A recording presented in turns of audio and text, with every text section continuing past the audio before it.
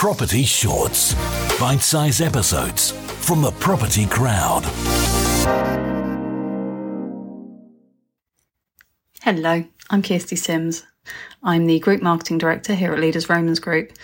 I've been here for over 15 years now, and as well as managing the marketing, I work as part of a team to ensure the company is doing what it can towards the target to be carbon neutral by 2030 and make environmentally responsible decisions along the way. Most recently, this includes the work we're doing with tree and meadow planting, supporting kelp health along the Sussex coast, and helping with oyster migration in the Solent. But today, I'm going to give you a quick rundown of what we know about the upcoming legislation for energy performance certificates, how they will impact rental properties, and what we can do to get ready.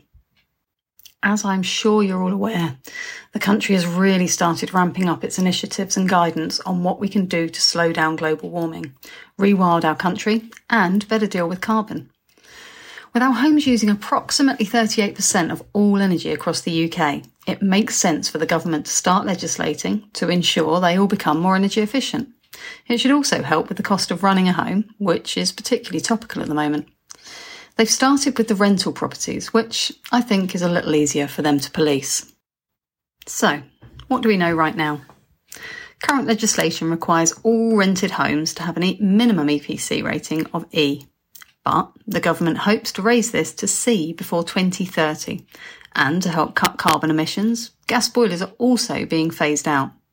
Proposals are that from 2025, developers will no longer be able to put them in new homes. Then, from 2035, the plan is to not install a new natural gas boiler in any property. So, it'll have to be replaced with a low-carbon heating alternative, such as a heat pump, biomass boiler, or solar panels. With these timelines in place, we recommend landlords start making some of these changes as soon as they can. Why? Because much of the retrofit work that will be required in rental homes will have limited specialists available to do the work, and so potentially, as they become busier, the prices will increase with demand. Obviously, whenever it's done, there's going to be a cost to making energy improvements, which won't be affordable for everyone. The good news is that the governments across the UK have put in place various forms of energy efficiency grants that you may be able to apply for. For example, the government already has an eco scheme in place known as Eco4, which extends to England, Scotland and Wales.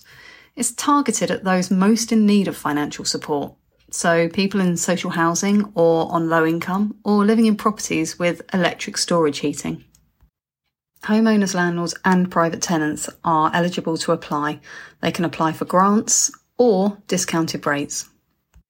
Then, last November, the government announced a new £1 billion Eco Plus scheme, which will extend financial support to households who don't currently benefit from any other government support to make energy efficiency improvements.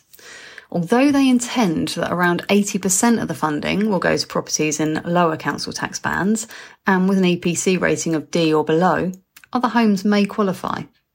This is likely to become available very soon. How about the cost of replacing boilers? So, if you're in England or Wales, you can get a government grant to cover part of the cost of replacing fossil fuel heating systems, so oil, gas or electric, with a heat pump or biomass boiler. You can apply for one grant per property up to £5,000 towards an air source heat pump, which on average cost about £10,000, £6,000 towards a ground source heat pump, which on average cost about £20,000, or £5,000 towards a biomass boiler, which on average cost around £15,000.